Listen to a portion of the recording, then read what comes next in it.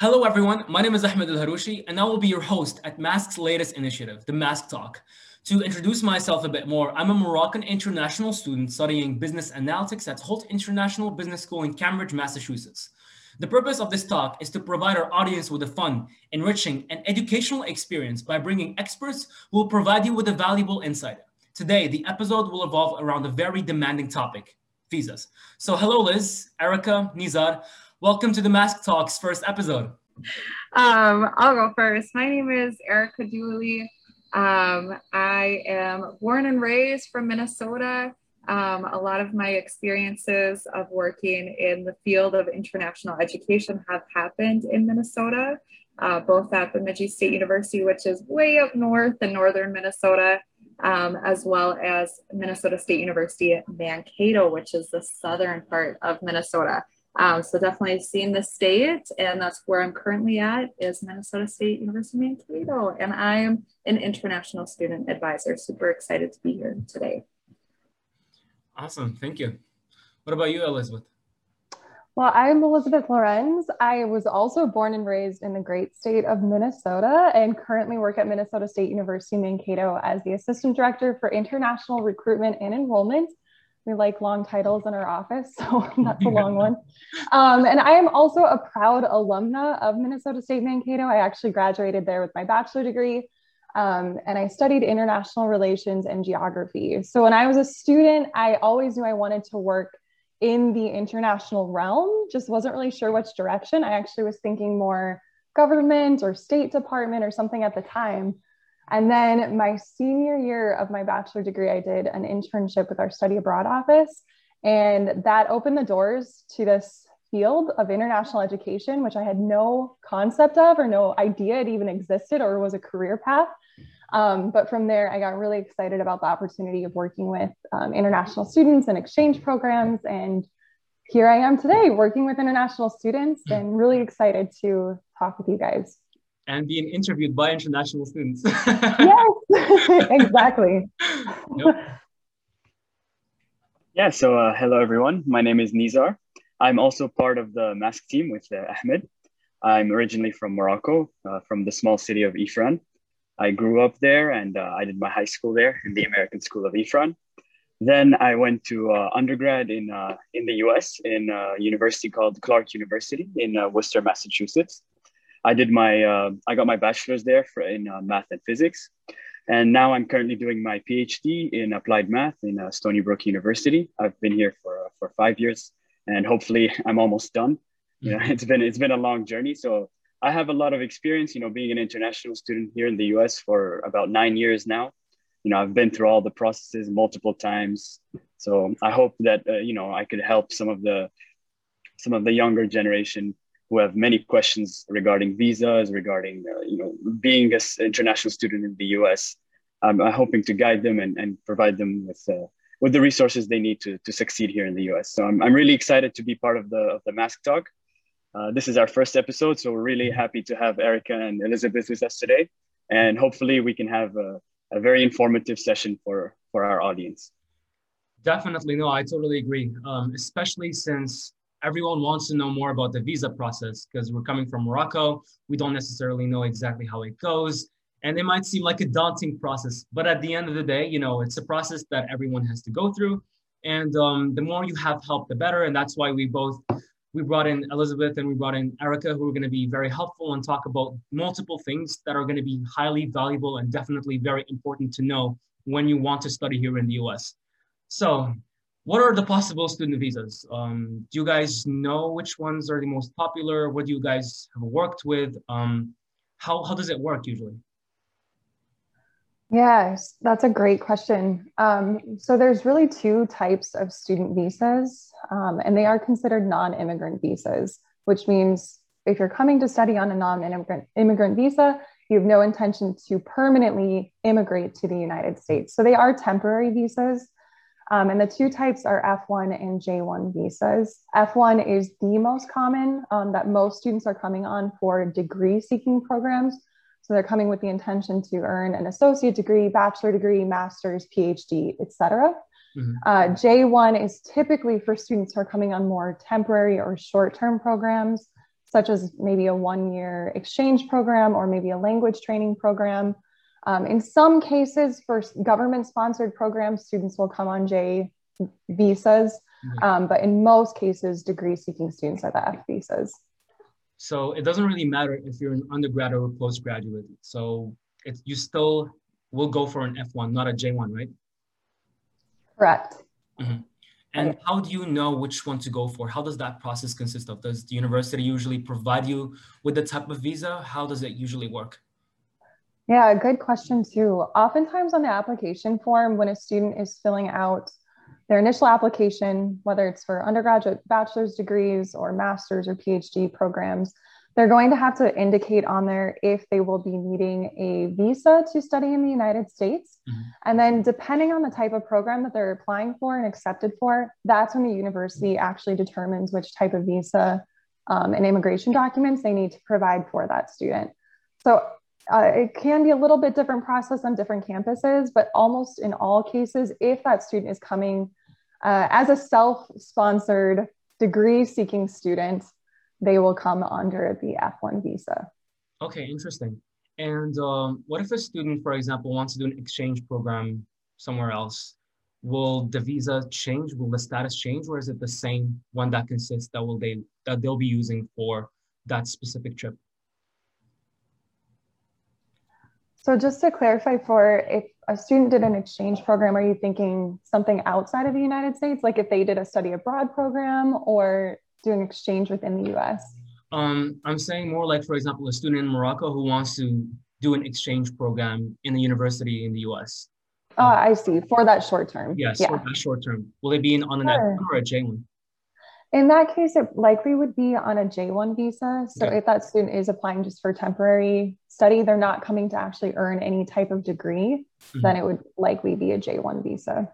Okay, it makes sense. Yeah, the reason why this is important is because I don't know if you guys are aware, but there's a rather big university in Morocco. It's called the Al Akhawain University of Ifran. It's like an American university. And I know that we do have, some students there who are part of our group. And in many cases, they do enjoy like to do like a semester in the US, maybe sometimes even a year in the US.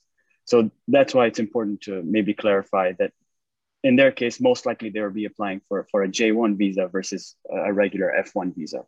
Mm-hmm. Yeah, that definitely makes a lot of sense.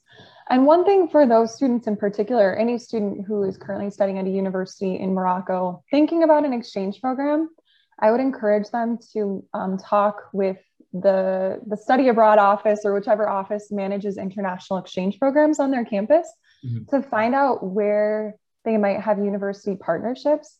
Oftentimes, many universities will have study abroad partners in the US and vice versa. So they're sending students back and forth as part of those exchange programs.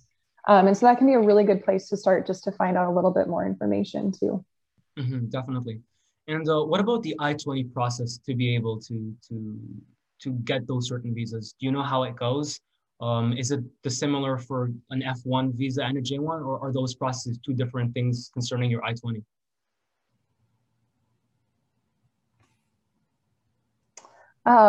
Erica, do you want to step in on this one? Otherwise, I can. Yeah, I can step in.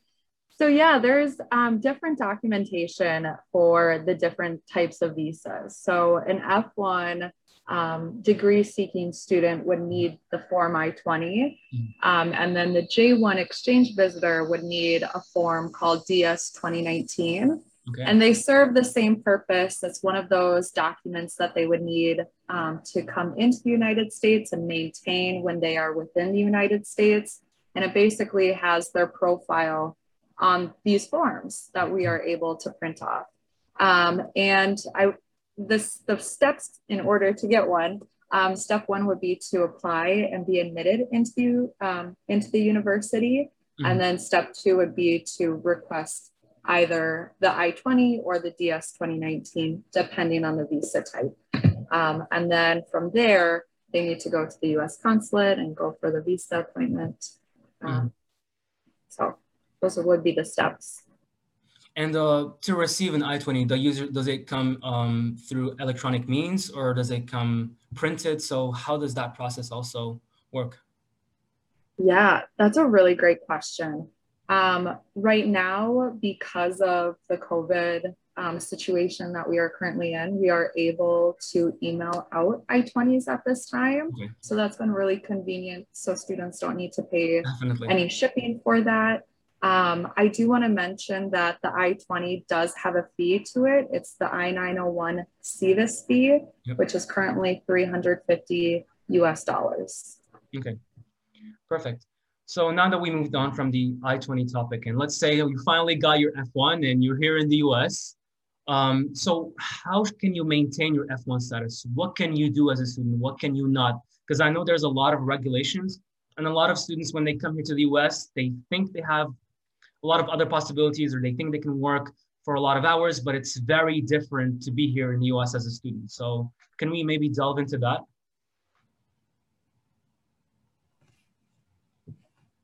Yeah, I'll start off by saying a few key things to maintain status is making sure that the US physical address is up to date. So having a location that you call home away from home is really important. The other piece is making sure that students are enrolling as full-time students. And that could look different depending on the degree level, university. For F1 undergraduate students, typically 12 credits is considered full-time. Graduate programs kind of vary. And then as far as work, that's a topic, you know? But yeah, I don't know if anyone has any questions regarding those initial items to maintain status. There's a lot to it. Yeah, there's a lot to it. Lot. Want to go for that, Nisa? Yeah, sure. So, I mean, I think first of all, we should probably clarify what does it mean to be on an F1 status. We can also maybe talk about, because I know we get a lot of questions that, you know, if I have my visa, you know, what is the purpose of my I-20 or vice versa? You know, if I have my I-20, what is the purpose of having a visa? So maybe we can talk about like what does it mean to be an F1 student in the US, making sure that you have all the documentation, your I-20 and your visa are both necessary to be in the US, and then talk about, you know, what does it mean to be an F1 student. So maybe if we can delve into that I think that would be very useful. Yeah, definitely. I can jump in here. So for F1 or J1 students, that immigration document that you receive, the I-20 for F1 students, or DS 2019. I've been talking about the DS 160 a lot lately, which is the application form that students fill out to apply for their visa. So in my head, I was about to say DS 160. Anyway, so the I-20 or the DS 2019 are almost as important as the actual visa in your passport, if not more important. Those, what it means to be a student as an F1 or a J1 means that you are here to study. So that is your sole intention. It's not that you're here to work, which is why you need to maintain that status as a student in order to not fall out of status while studying on your F1 or J1 visas.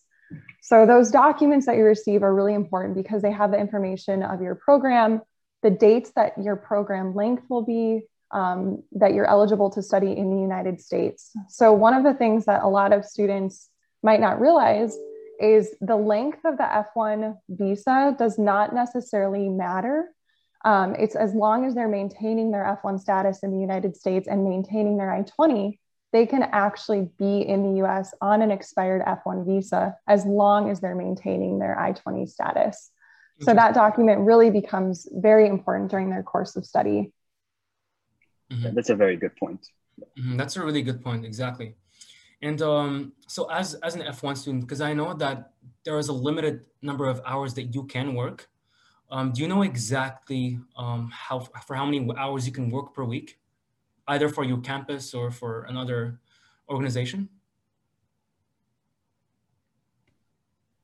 Yeah, so as far as an F1 student, they can, if a student's first semester, for example, let's say is fall 2021, they can start working on campus right away, as long as they have the work permit, as long as they have the social security number, they can start working on campus part-time, 20 hours per week. is our limit on campus. During winter break, summer break, students who are working on campus can bump that up. Mm-hmm. There are other types of work authorizations like CPT and OPT, STEM OPT, severe economic hardship. There's other off-campus, opportunities out there that mm-hmm. have their own specific regulations tied to them. But to start and just to kind of speak to initial students coming, they can work right away as long as they have all that documentation lined up. And how do they get their social security number? Is it a process that they personally do, or does the school provide them with that guidance? Yeah, that's a really great question. I'm so happy to see our office kind of revamp the work permit process. It's super student friendly in the sense that, yes, the student needs to be applying to different on-campus positions, but once the student has their job offer letter, then we will sit with them and work with them through that process, get them ready to go for the social security number appointment. So yeah, we definitely help the students and we'll sit with them through that process. So then they don't have any questions and they're able to start working right away. Perfect. And you actually talked about CPT and OPT. And I know that a lot of questions do not know the difference between both of them and they don't know what exactly they are. So we could definitely also talk about it. So what is CPT and what is OPT and what really differentiates both of them? Well, let me start off by saying those who are listening, the United States, we have so many acronyms. So I apologize in advance. I've been saying CPT and OPT, but CPT, the long name of it is curricular practical training. And a quick way for me to explain that is it's basically an internship. So a student will take an internship course or practicum course and they have a job offer off campus and they can engage in that as long as they submit all of the documentation that we advisors need to see. And then OPT stands for optional practical training. And that's typically off campus work once a student has completed their program of study. There's a few different OPT types, but the most common one that we see is post-completion OPT. Which is after graduation work. Okay. And I've heard that you can actually start your OPT even before graduation. Is that true? That is true. That is called pre-completion OPT. So it is an option. And it's very similar to post-completion OPT. There's regulations tied to it. I don't see it too often because any pre-completion OPT that a student engages in, it takes away from OPT, post-completion OPT. So if a student engages in 5 months of pre-completion OPT, then they only have 7 months of post-completion OPT. So that sometimes, students will sometimes look at CPT as an alternative option, but pre-completion OPT is there as well too.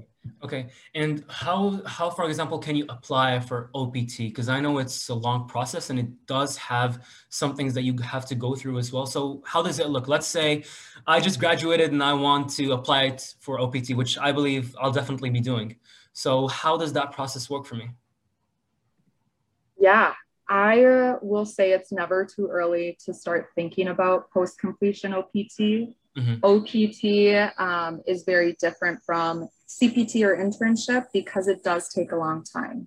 OPT needs to go through USCIS or the US government, and they make that final decision and determination. So in your last year of study, I would definitely advise any student to chat with their immigration advisor on campus to talk about what their personal timeline looks like.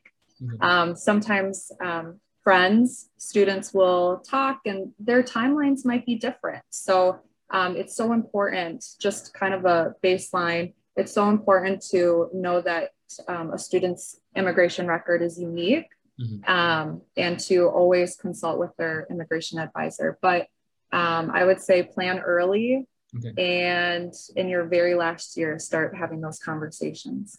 And is there a fee for applying for OPT? Yes, 410. 400. And that's pre-completion, post-completion, STEM OPT extension. It's all $410 at this time. Perfect. So since we're talking about, since we're talking about timelines, and you mentioned also the STEM extension. So how long usually does OPT last? How long can you work for? What is the STEM extension? How is that helpful? So I think that would be really interesting to know. Yeah, these are all great questions. I love practical training. It's such a CPT, OPT, it's such a great benefit of the F1 student visa. So these are some excellent questions that you all are raising. Post-completion OPT, if a student doesn't use pre-completion OPT, it's up to 12 months. So up to 1 year of post-completion OPT. If a student meets all of the criteria for STEM OPT extension, that is 2 years right after their post-completion OPT. But it could also be used at a later time. But it's mostly seen after post-completion OPT. Students will go straight into STEM OPT extension. So really looking at up to 3 years if students meet all of the criteria. Do you know the reason? And is there? Oh, sorry. No, sorry, Nizar. I was just gonna say, is there like a limit on, for example, like a minimum wage that you need to be earning in order to apply for OPT, or it doesn't really matter, you know, what the salary is? And also, I think I heard that in order to apply for OPT, it needs to be like a job related to your degree of study. It can't just be any random job and you can get OPT on that job. No, that's exactly correct. And that's one of the biggest pieces about OPT. Any OPT is that must be related to your field of study, whatever you earn or are pursuing at your current institution. So yes, that is super important. When a student is on post-completion OPT, the most common one that we particularly see in our office, you know, it could be a volunteer position. It could be an unpaid, you know, position, but it could also be a paying position. When students are on STEM OPT extension, that must be a salaried position. So yes. And there's been times and conversations that I've had with students about the salary that they're making.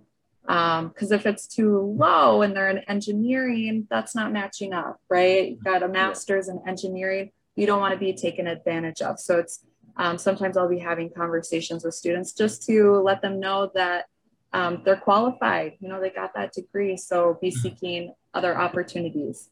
And that's another thing I'll mention too is, you know, students can move different employers at any point in time as long as things are being updated, documentation is being updated accordingly. So they're not necessarily married to an employer.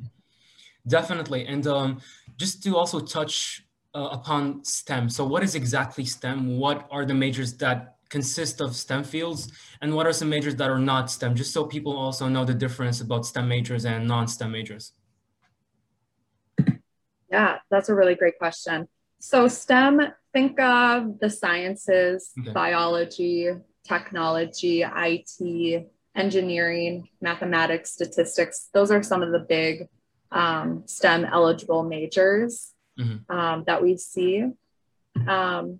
As far as non-STEM, I would say theaters, art, education, nursing. Unfortunately, nursing is one of those that isn't.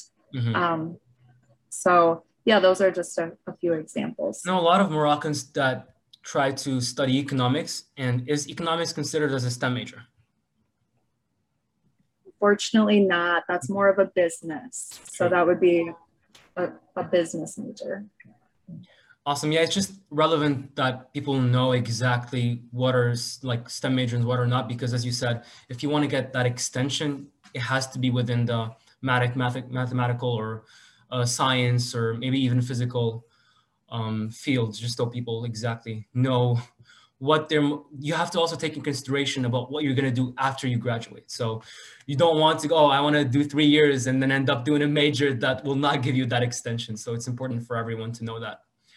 So going back to the outline. So how has the pandemic really affected the visa process? And what are the most recent ICE guidance that has been released that people should definitely know and follow while applying during this really unfortunate and weird times? We've never been through something like this before.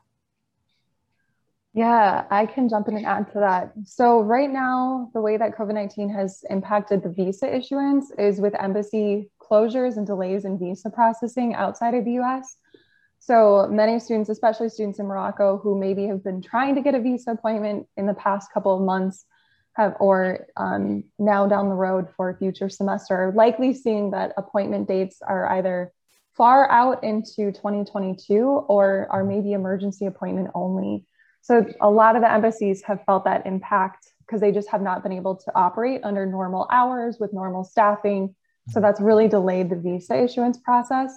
So for many students who are trying to come to the US to study, maybe still for this upcoming fall semester or looking at spring of 2022 or fall of 2022, really need to be monitoring the US Embassy in Morocco or whichever country they may be applying from to see what available dates are open for them to apply for that visa, and just be prepared that it's going to take extra processing time than it did, pre-COVID days. Definitely. But in addition to that, with the ICE guidance, then for students who were studying in the United States when COVID-19 took effect, so this would be students who are here pre-March 2020, they were given an exemption through ICE or a guidance essentially that allows them to continue taking online courses. So they can enroll in up to full-time online courses and still maintain their F1 or J1 student status and still receive all of the typical benefits that they normally would. But for any students who came to the US and started their program after March 2020, they actually fall into the normal guidance and normal regulations where they need to maintain a physical presence on campus. They cannot take full online courses. They have to have a minimum of either face-to-face or hybrid classes in order to maintain that status. So that's one of the biggest impacts of that ICE guidance. Nizar, do you want to add anything to that? Yeah, I think that's really important because I'm sure many universities in the fall are coming back to regular classes, but I think there are still some universities, especially, for example, here at Stony Brook, I think any class that is bigger than 200 students will be online. So definitely this is something very important to be careful when you're registering for courses. Maybe it would be useful to maybe talk to an advisor before you register for courses in the fall semester to make sure that you're in compliance with the ICE guidance. Definitely. I feel like the Holt is also doing the same. So actually, like by September, they're requiring everyone to come back to campus. But unfortunately, if you didn't get your visa or if you fell in, sometimes it can be difficult for you to get an appointment, or if you did not get your visa in time, then you will have the right to stay online. But I feel like life is returning back to normal. Classes will be in person again. But as you said, it depends again if your country is allowing you to travel or not. So what if... So I think another useful question we can ask is that, suppose that I'm a student, I'm coming for the fall, I need my visa, but, due to COVID-19, I wasn't able to get my visa in time.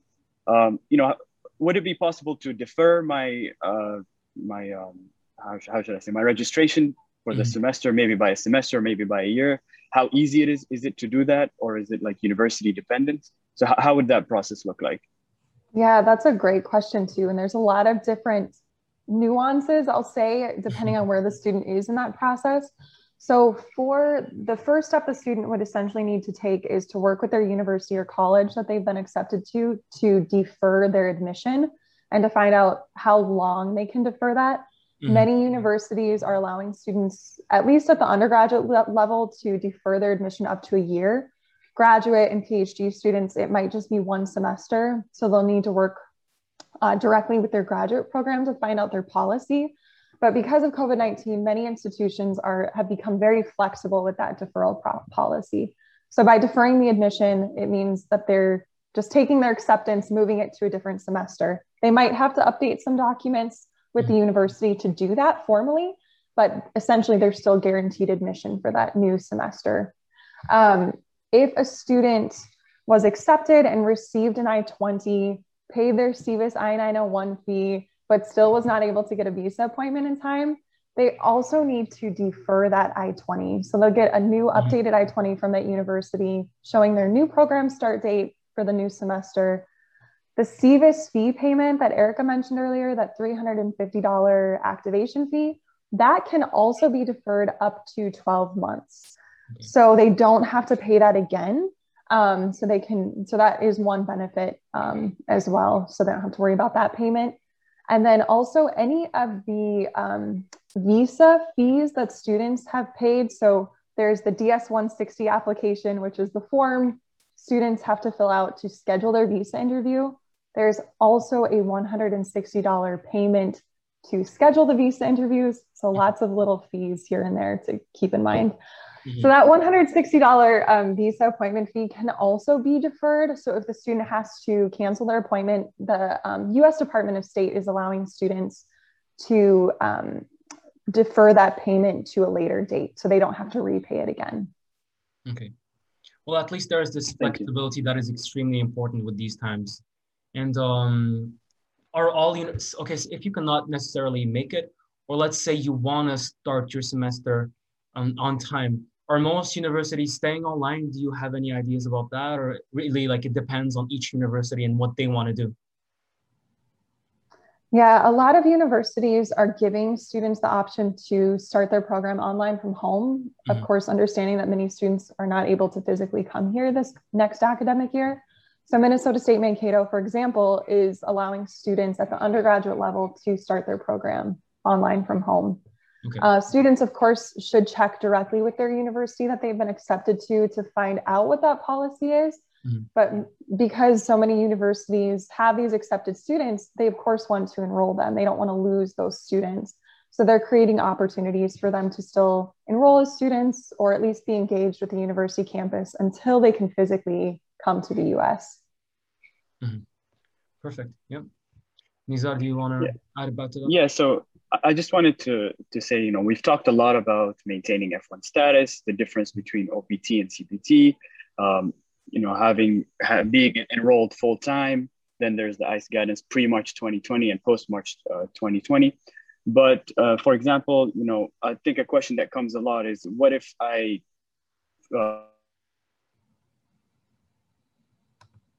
would back to the US, would it be possible to reactivate the status? And if I lose my F1 status, how long do I have before I have to leave the country? So maybe if we can address, what if a student loses their F1 status for whatever reason? What options do they have of maybe continuing their studies or reapplying to a new university or something like that? Yeah, that's a really great question. So as far as losing a status, like terminated status, there's ways that students can regain their F1 status by either staying in the United States and filing a form I-539, and working closely with their International Student Center to file this form. So that's one way. It does take a while, but it's a way that a student can still stay in the United States and take classes. The other way a student can regain their F1 status would be if they left the United States and went through the visa appointment process. The con of that would be, the flight ticket home that comes at an expense, as well as paying for the DS-160 that Elizabeth was talking about earlier. But it is a little bit of a quicker process, or pre-COVID definitely was a quicker process than the reinstatement process. Awesome. Well, to start concluding our conversation, what are the most common questions that you guys receive from students that you guys feel like you should definitely address, and you keep hearing them a lot and you're sure that students will always keep asking you these same questions?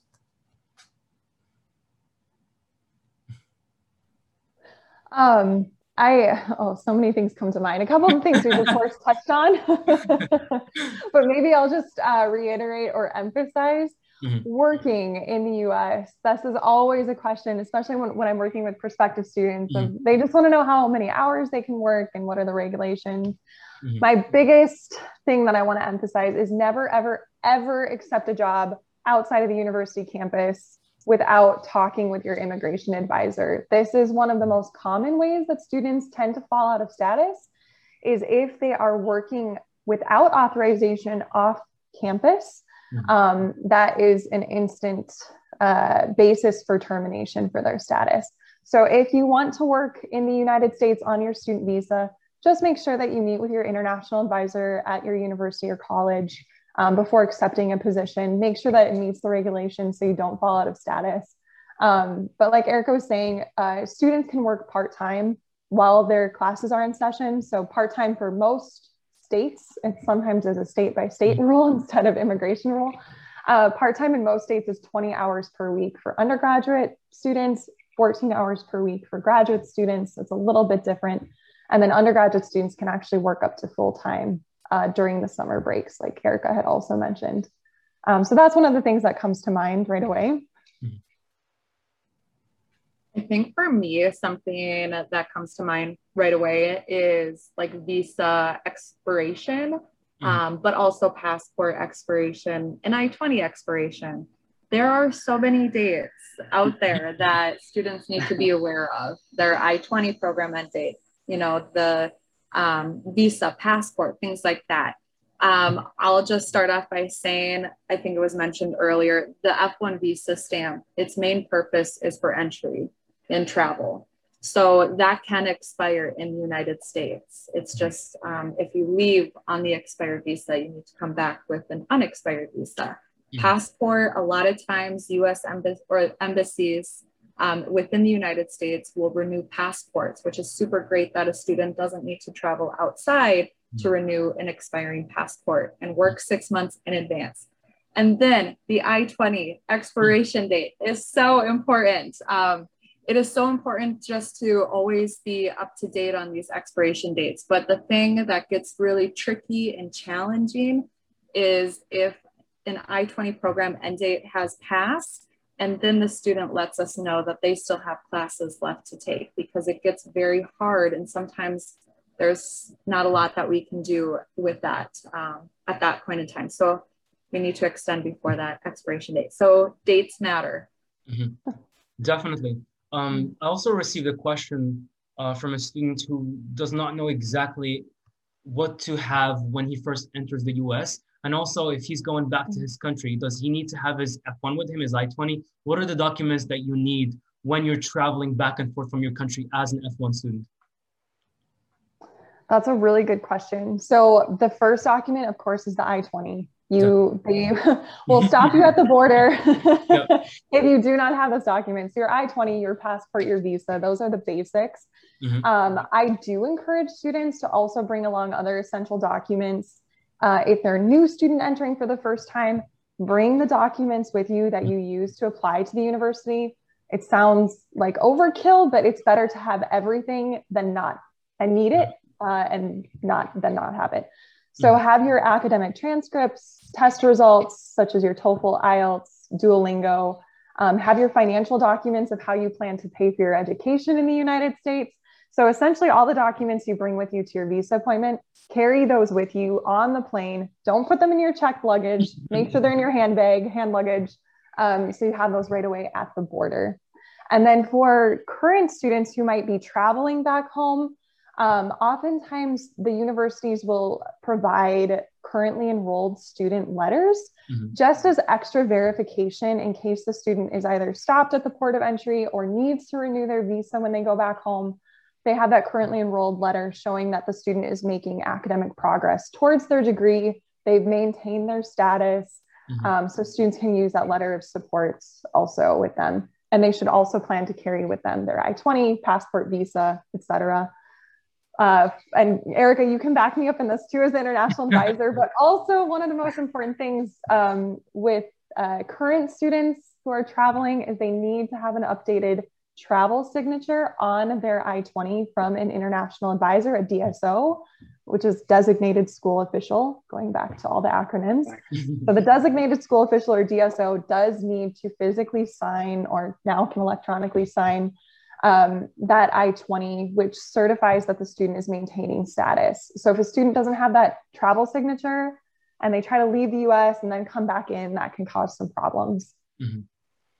Makes sense. And what happens if a student loses or damages their I-20 such that, you know, it's not going to be accepted by an officer, especially when they're home for the summer and then they start freaking out.